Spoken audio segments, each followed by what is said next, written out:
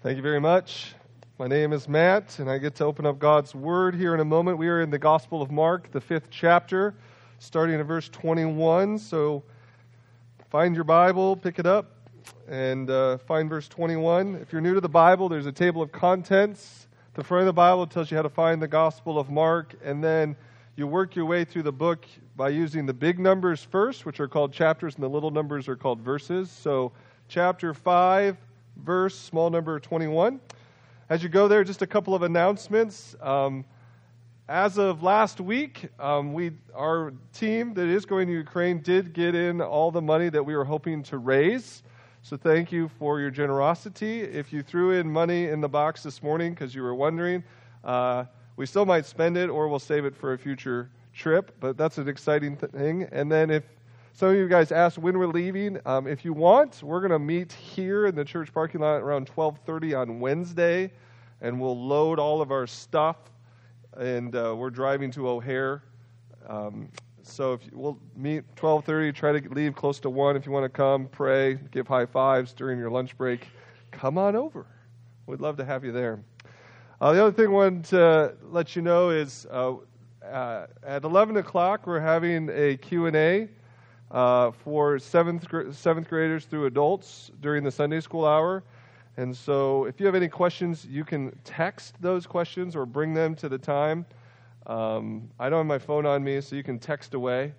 There will be no vibrating here happening or anything like that to distract me. But any question? And then the younger kids, they're going to talk a little bit about Ukraine. What is Ukraine? What's the history of Ukraine? What kind of works are God doing in Ukraine? And so parents, ask your kids questions about Ukraine after Sunday school. So let me pray. We'll dig in. Father in heaven, your love is amazing. And yet we hear Paul praying that we would have a greater understanding of God's love, how the depth and breadth, just how amazing the love of God is in Christ Jesus. To get our minds around that will take eternity, and we will be praising you along the way. And so we pray, God, that as we open up your word this morning, you would open our eyes to the beautiful things in your word, that we would stand in wonder, that we would not just have our heads filled with knowledge, but we would have our hearts warmed in affection for God the Father, God the Son, and God the Spirit. Help us in Christ's name. Amen. Some of you heard the story about the time one night when I was about 8 years old, I walked out of my Taekwondo practice. This was in Altoona, Iowa. We did it at Southeast Polk High School, those of you guys who like details. And I walk out in the dark of night, and my mom is nowhere to be seen. And so my little 8-year-old chest starts doing one of those jobs where your heart starts racing, and I wait. Where was she? Does she care about me? How could she not be here? And so in tears, I walk back into the high school, and there's some adults from the class there, and what's the matter? My mom's not here. And so they give me 35 cents so I can use a payphone. And I call home, and my dad says, your mom left a half hour ago. She's there. And so we go back outside, and the adults are holding this little 8-year-old steady. And lo and behold, my mom was there. To this day, she wasn't there, then she was there. But she says she was there. And here's the thing. I should have believed that Mom cared about me, but I doubted. I shouldn't have doubted. My unbelief was wrong. Her presence was real, but my perspective was off. It turns out that unbelief is not always the best approach to life. Now, I want to read to you verses 21 through 36 to get us started in Mark chapter 5. We're going to talk about faith today. We're going to talk about belief. And so we read in this story, verse 21, when Jesus had again crossed over by boat the other side of the lake of Galilee, a large crowd gathered around him while he was by the lake. Verse 22, then one of the synagogue leaders named Jairus, he came. When he saw Jesus, he fell at his feet, and he pleaded earnestly with Jesus. My little daughter is dying. Please come, put your hand on her so that She will be healed and live." And so Jesus went with him, and a large crowd followed and pressed around him. And a woman was there who had been subject to bleeding for 12 years. She had suffered a great deal under the care of many doctors and had spent all she had. Yet instead of getting better, she grew worse. And when she heard about Jesus, she came up behind him in the crowd and touched his cloak, because she thought, "If I just touch his clothes, I will be healed." Immediately her bleeding stopped, and she felt in her body that she was freed from her suffering. Now at once Jesus realized that the power had gone out of him, and he turned in the crowd and said, "Who touched my clothes?"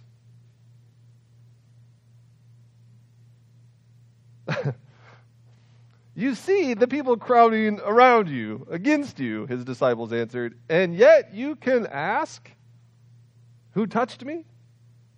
But Jesus kept looking around to see who had done it.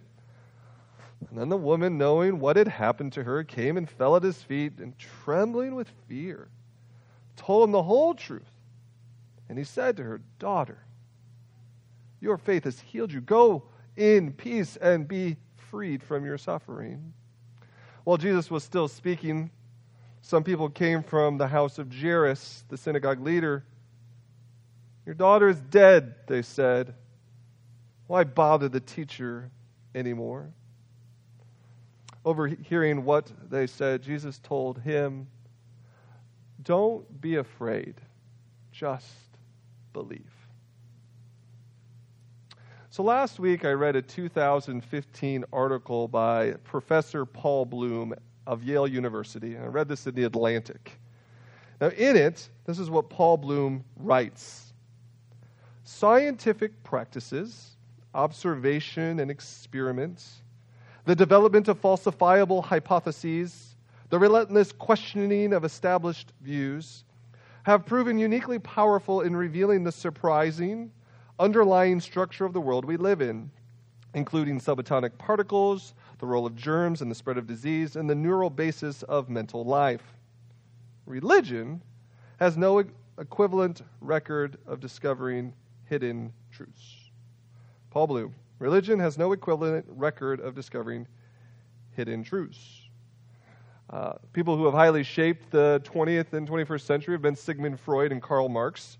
And they believed all sorts of religious beliefs lacked any warrant. They denied the ability to hold rational beliefs of any religious sort. And so both promoted an atheistic worldview as the only way to actually understand the world.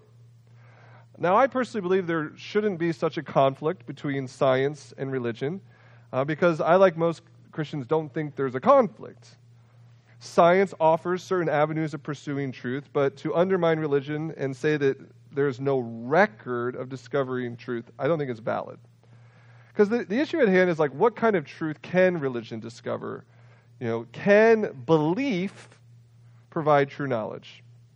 For example, things that science can do. Science, I don't think, can determine if my wife loves me.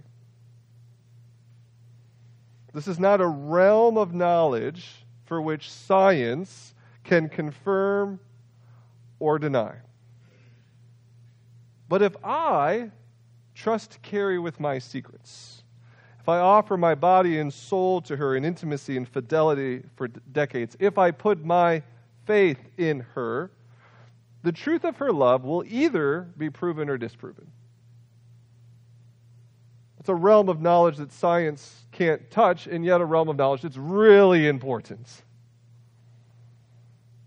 Now, we're not going to be able to address all manner of religious knowledge today, so we're just going to focus on this issue of faith in Jesus. That's the point of this text. I think the verse I read there at the end is kind of a crucial key point in this text when Jesus turns to Jairus and he says, "Don't be afraid, just believe."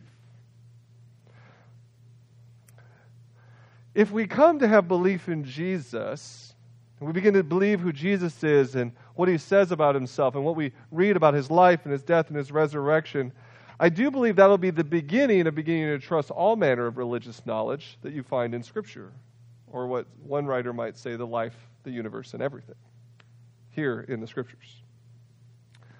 So, the term that we're going to focus on is the word trust or belief. To put your faith in someone, to give someone your confidence. And I feel one of the better definitions that have come out over the years comes from a 16th century Protestant reformer by the name of John Calvin. Here's his definition of faith. What does he say faith is? He defines faith as that firm and certain knowledge of God's benevolence towards us, founded upon the truth of the freely given promise in Christ, both revealed to our minds and sealed upon our hearts by the Holy Spirit. It's a little highfalutin, but it's still good. What is faith? Faith is this firm and sure confidence in God's benevolence, God's love toward us, His good towards us. And it doesn't come out of thin air. It's founded, it's built upon truth freely promised in Christ. And yet, anything that's truly true does not stay in the head. It should impact the heart. If my wife loves me truly, and she does, it makes me a little giddy inside. Still, our honeymoon is not over yet. That's Calvin's definition. Compare this definition to that of what Richard Dawkins, some of you know Richard Dawkins, famous Oxford professor, a biological evolutionist, who is strongly opposed to religion of any sorts. This is what he had to say about faith in a speech before the Edinburgh International Science Festival in the spring of 1992. Dawkins says, faith is the great cop-out, the great excuse to evade the need to think and evaluate evidence. Faith is belief in spite of, even perhaps because of, lack of evidence. So who's right?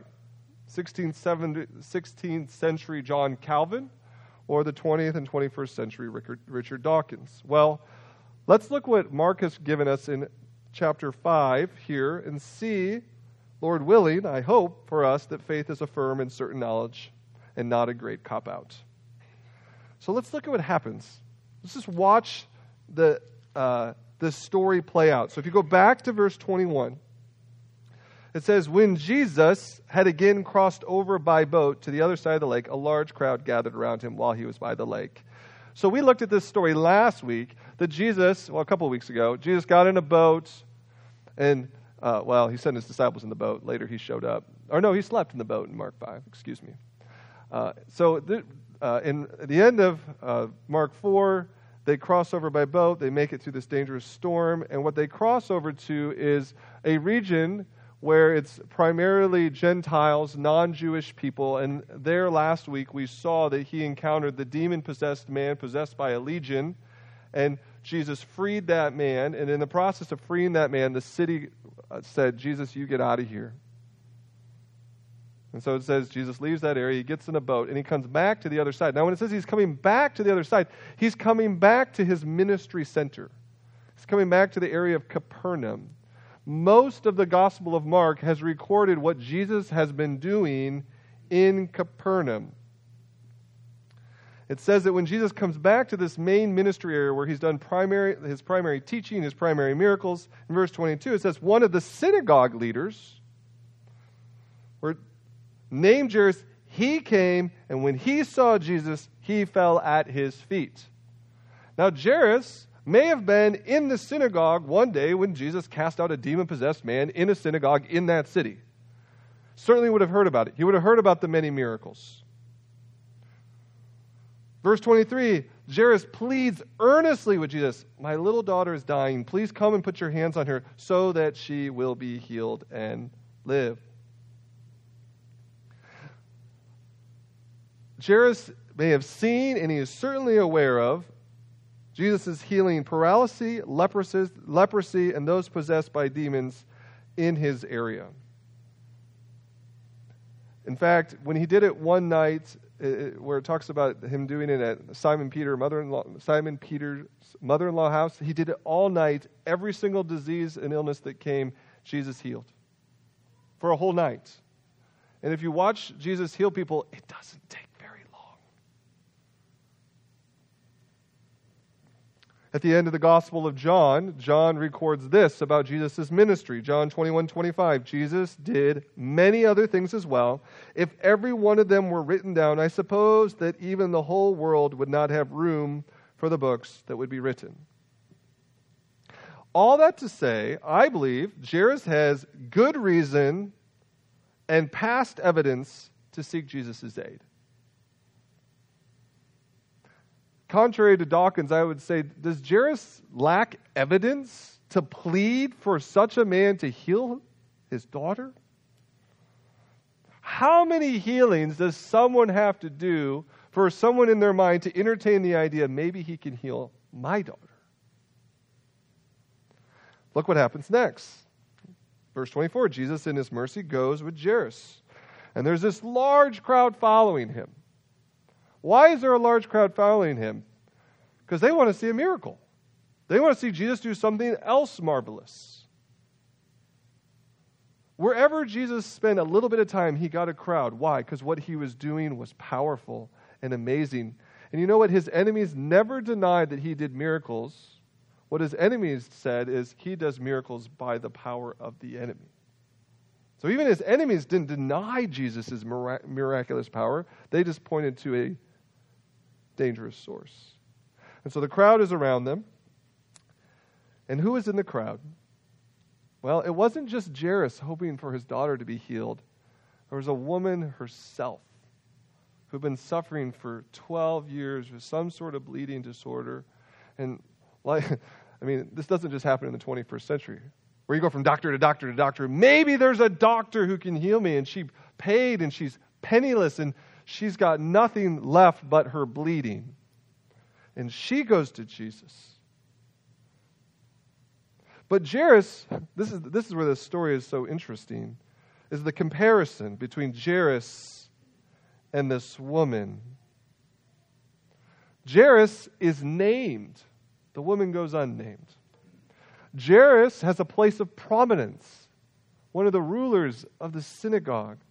The bleeding woman would have been both a social and religious outcast. Her bleeding would have prevented her to participate in things in the temple or in the synagogue. She would avoid others because if she were to touch them, they too would then be unable to participate in religious worship. Jairus has wealth. The woman is penniless, but they're equally desperate. And so they both come. Jairus went to the front. The woman comes from behind. But again, is her faith any less defensible than Jairus's? If she's been bleeding for 12 years and been going to doctors for 12 years, I suspect some of the people who are now healed were some of the people that had been waiting to see the same doctors. And she knows of people being healed, and she wants to be healed. And so she puts together this scenario. Okay, Jesus heals people. I'm going to sneak up. I'm going to touch his clothes. And so I want to pause a moment here, because this is interesting, and talk about this intersection between faith and superstition. Because this reads is the woman's intentions are not purely on the personal work of Jesus as Lord and Savior. She's come up with this idea that he's some sort of traveling miracle man, and let's go touch him. So first, what I want us to do is to not shame those whose faith is not 100% pure.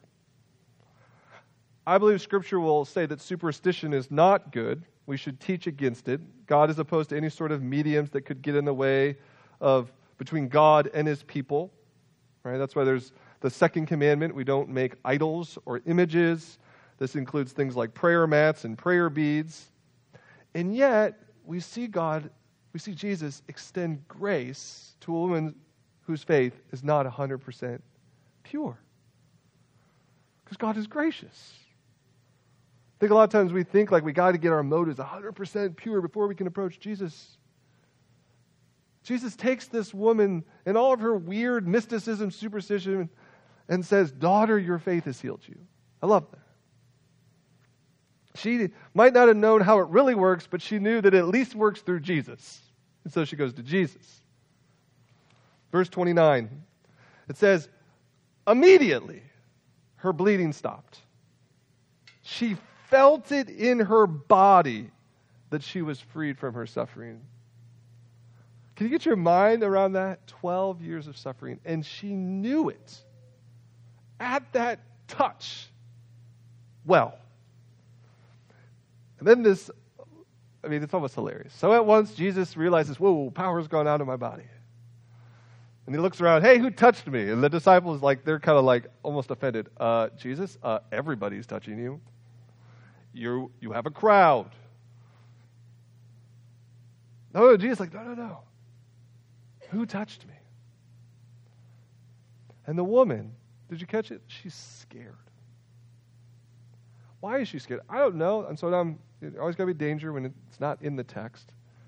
But maybe she thinks the religious teacher is going to say, "Why, you unclean woman, did you touch me?" But she's scared. And yet she tells them the whole truth.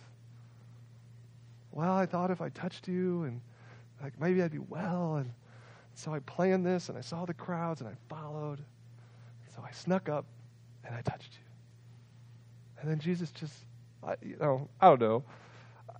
I have a sense that Jesus maybe looked stern, but little by little, big grin. Daughter, your faith has healed you. Go in peace and be freed from your suffering. So though the woman went to Jesus for something, Jesus made sure this ended with him having someone. He invites her into a relationship. What an intimate word, daughter. Daughter. For my reading, Jesus calls two people daughter in the New Testament. The bleeding woman of 12 years, and by the end of this chapter, the dead girl who's 12 years old. Daughter, your faith has healed you. Go in peace from your suffering. He's inviting her into the family. He's saying your suffering is done. You have this new peace. There's this new relationship too. Jesus isn't going to let this thing end with just a quick healing. No. He wants to leave this in a relationship of discipleship and love and obedience. That's how he leaves it. Notice too that Jesus' immense willingness to dispense grace and mercy means that with a mere touch, healing just oozes from him. I think sometimes we get in our mind that God is some sort of cruel father holding back on us, some sort of stingy Scrooge in the skies. God will never give me stuff. And yet Jesus taught us the Father loves to give his children good gifts. And then we know that Jesus is here so that we might know the Father, and where Jesus goes, he gladly dispenses good gifts. It just oozes out of him. A Notre Dame professor of philosophy by the name of Alvin Plantinga, he's got this profound little book entitled Knowledge and Christian Belief from 2015. Look what Plantinga has to say about faith. He says this: faith is initially and fundamentally practical. It is a knowledge of good news and of its application to me and what I must do to receive the benefits it proclaims. You see this played out in this woman. Faith is practical. I see the man who has been healing people. I believe he might do it for me. And so she goes based on what she's heard and she touches, and it's applied. She experiences the benefit. Now, for those of us kind of on this side of Jesus' life, this side of Jesus' death, this side of Jesus' resurrection, every person who's a true Christian has approached Jesus similarly. They've evaluated the evidence. They've heard the rumors. They've seen other people's lives impacted.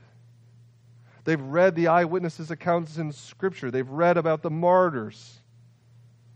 And then based on evidence and warrants, they put their faith in this Jesus. And they say, save me, heal me, forgive me.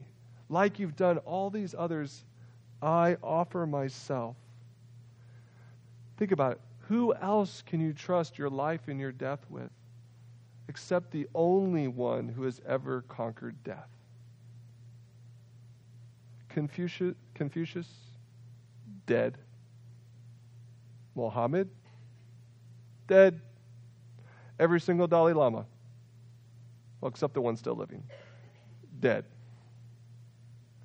And so who do we go to deal with this practical reality of sin, guilt, death, hell, judgment? The only one who's ever conquered it and come out on the other side and said, if you believe in me, you will never die.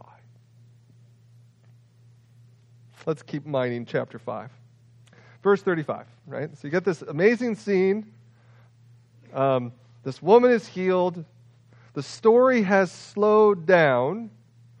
The crowd has slowed down. And there's one guy in the crowd that is not happy that we've had this great slowdown. The man whose daughter is dying.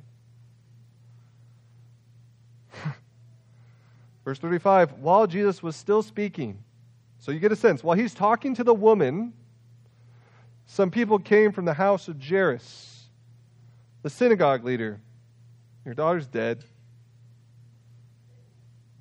Why bother the teacher anymore?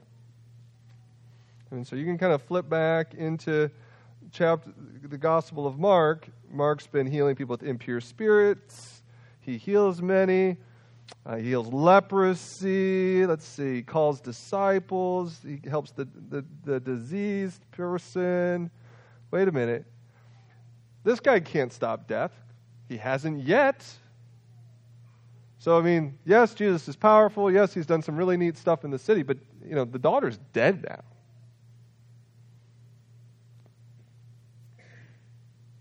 That's where he's at. And Jesus, verse 36, overhearing what they said, he told him, don't be afraid, just believe. Don't be afraid, just believe. Now, verse 36 is one of those verses that can be very easily misapplied and very easily misunderstood.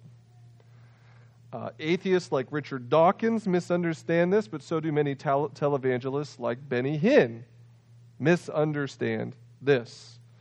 Let's start by talking about what does Jesus mean when he says, don't be afraid, just believe.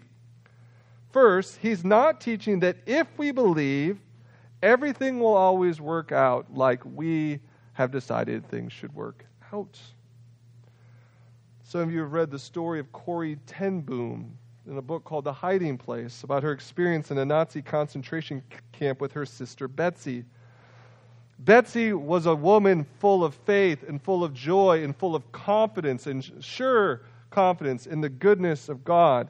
And Betsy dies on December 16th, 1944 in the Ravensbrück concentration camp. Betsy feared God, believed in God. People marveled at her faith, and she died. She was not released. And so you cannot just name and claim what you want in the name of Jesus. Just because you want something and just because you know Jesus can do all things doesn't mean he will do the one thing you want above all. And so I warn you, beware of listening to any preacher who says your faith is the key to everything, whether it's healing or health or happiness. So your difficulties in high school may continue. Your friend might not get well, and your marriage may still suffer. When Johnny Erickson Tada came to grips that God had chosen not to heal her of quadriplegia, she had to ask deeper questions about what Jesus does grant by faith. And these are some of her words. She said, I learned that the core of Christ's plan is to rescue us from sin. Our physical aches and pains and broken relationships aren't his ultimate focus. He cares deeply about these things, but they're symptoms of the chief problem in this fallen world. God's goal is not to make us comfortable. He wants to teach us to hate our transgressions as He grows our love for Him. Johnny goes on to say, does God miraculously heal? Sure He does. But in this broken world, it's still the exception, not the rule. A no answer to my request for a miraculous physical healing has meant purge sin, a love for the lost, increased compassion, stretched hope, an appetite for grace, an increase of faith, a happy longing for heaven, a desire to serve, a delight in prayer, and a hunger for His word. So faith is not name it and claim it, but rather an invitation to trust that God loves us and has a plan to forgive sin and one day restore the broken world. But so too, Jesus is not saying to those like Richard Dawkins who suggest otherwise, Jesus is not saying that we can make untrue things true by our faith. We do not make untrue things truth by our faith. My daughter desperately wants to ride a unicorn. She's not here. She went to children's church. So I can't make unicorns come into being by my faith. Some fool had the audacity to put this thing on like a horn. And to this day, I'm like, it was a doctored picture, dear. There's no unicorns. Our faith doesn't make untrue things true. We can't will things into being that don't have being. Faith does not mean you take fables and folk stories as a fact, like your botany's book's explanation of photosynthesis. Let me give you Calvin's definition again of faith. He says, faith is the firm and certain knowledge of God's benevolence towards us, founded upon the truth of the freely given and promised in Christ, both revealed to our minds and sealed upon our hearts by the Holy Spirit. So Jairus, at that moment, is not supposed to believe in something that isn't true.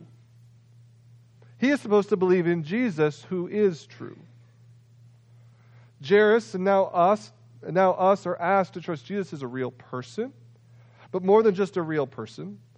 Jesus, by trusting in Jesus as the Son of God, the second member of the Trinity, the one who conquered sin, death, and hell, and rose again 3 days later, we're saying that Jesus has the resources, or we can put it this way, He has greater resources than what the mere physical world offers. He truly is out of this world, and yet in this world. And this is, again, where I think science can sometimes go wrong, because science can only evaluate properties in this physical world. But what if the physical world is not all there is? What if there are resources and powers at play in this world?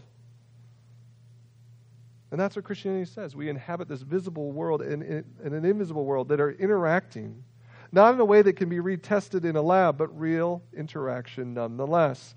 And so this is why Jesus looks at Jairus and says, don't be afraid, you can trust me. The physical circumstances of your daughter are not the final world, because I have powers beyond this physical world. And then He says, let's go. And so they go. They start out and they go on a walk. Verse 37, it says, Jesus did not let anyone follow Him except Peter, James, and John, the brother of James. And when they came to the home of the synagogue leader, Jesus saw a commotion with people crying and wailing loudly. Back then in that culture, you'd actually hire lamenters if you didn't have them. That was part of the healing funeral process. And so she's been dead long enough. They got mourners and they're crying. And He went in and He said to them, why all this commotion? Why all this wailing? The child's not dead, but asleep. And so they laugh at Jesus.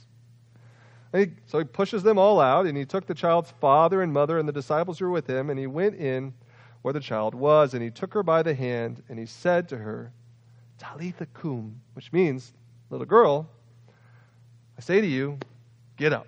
And immediately the girl stood up and began to walk around, and she was 12 years old.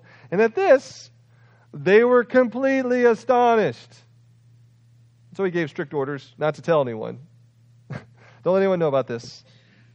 told her, give her something to eat. Jesus is just so practical. Give her something to eat.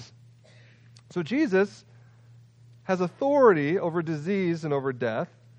Both of these females are given fresh starts. Both are called daughter, received as little girl, little daughter. But now, this is the element, they both know the power of God. And I want you to realize that is a real knowledge. Contrary to what Paul Bloom wrote, these are truths that were hidden that are now revealed in the lives of these two people. So what about us? Are we where Paul Bloom puts us? That religion has no equivalent record of discovering hidden truths? Is Dawkins correct? That faith is the great cop-out, the great excuse to evade the need to think and evaluate evidence. Again, let me explain the Christian alternative.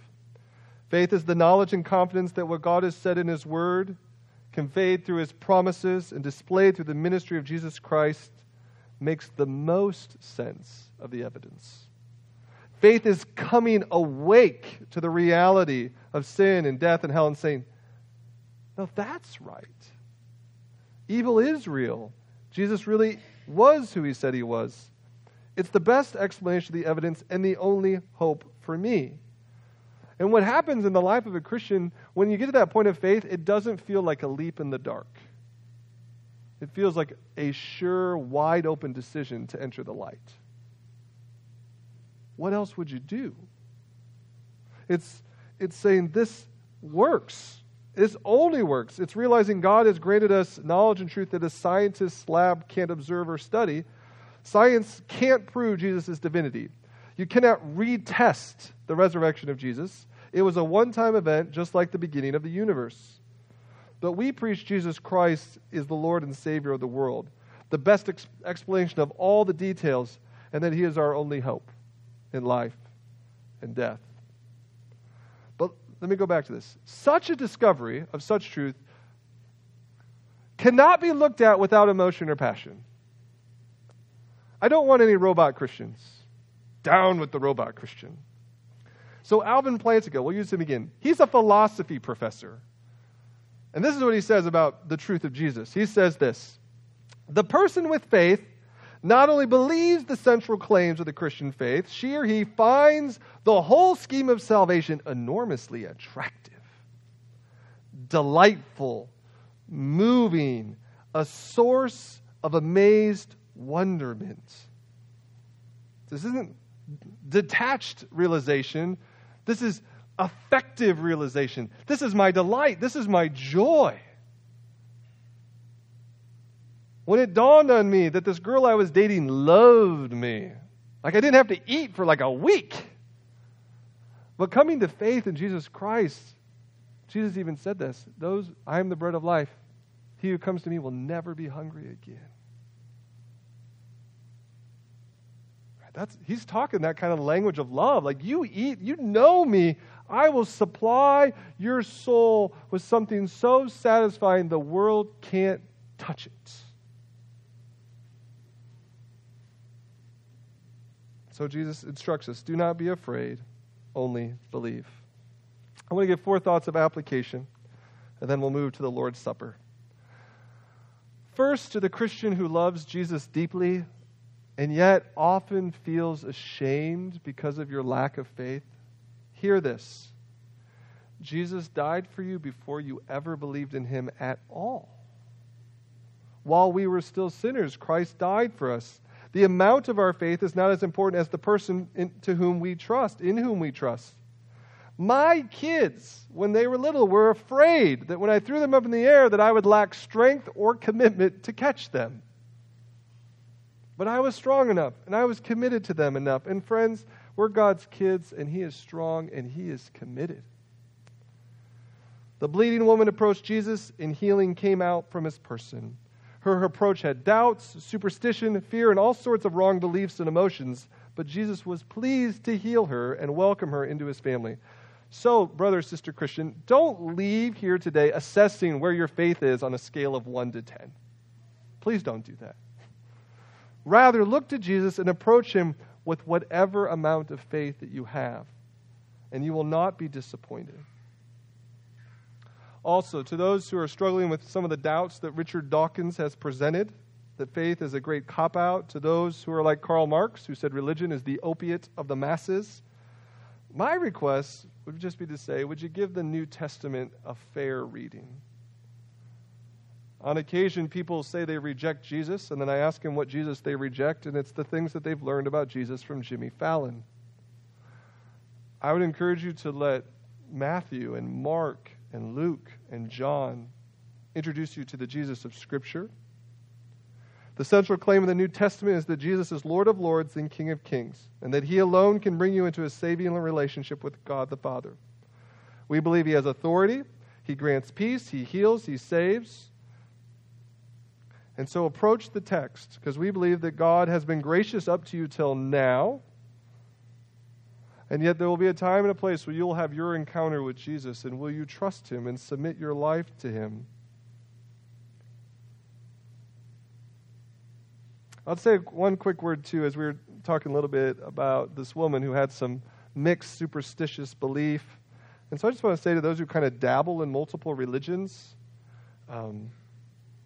and what's tempting is you like Jesus for forgiveness, Confucianism for your understanding of government, and maybe Hinduism and yoga for some measure of peace and nirvana, and maybe some drugs for some up or something like that.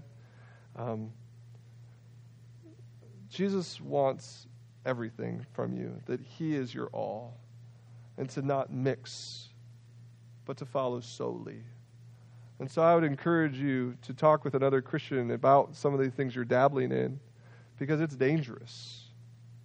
It will not lead you to quiet waters. It will not lead you to green pastures. Jesus is the only one who does that.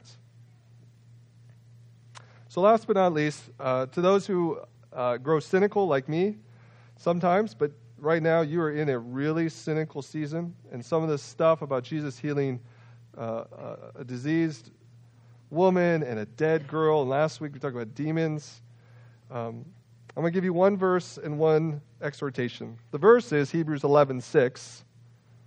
It says, "And without faith it is impossible to please God, because anyone who comes to him must believe that he exists, and that he rewards those who earnestly seek him." So, cynical Christian, this is my encouragement to you this week. I want you to pray for that one thing that you have been too cynical to pray about. Go back again with whatever amount of faith you have. If on a scale of 1 to 10, it's 0.01. Take that much faith and pray that thing that's been so hard to pray, because you doubt God.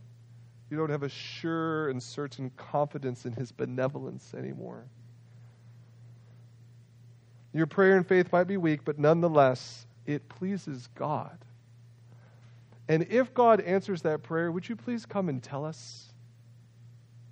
And if God doesn't answer that prayer, would you keep pressing close to Jesus, who is our only hope in life and death? Let's pray. Father, we all wrestle with faith and unbelief. I think of the father who wanted his son to be cured from some demonic possession, and he had to say, "I believe, but help my unbelief." And if we're all honest, I think we come today like that. We believe, but help our unbelief. Once again, would you make the truths of who Jesus is and what he has done on the cross more amazing in our hearts? Would it stir delight and joy and peace and satisfaction? I pray for those who are struggling with some issue or issues where it's even hard to pray or talk to God about those things anymore. I pray that they would come with whatever faith that they have and lay it at your feet. I ask this in Jesus' name. Amen.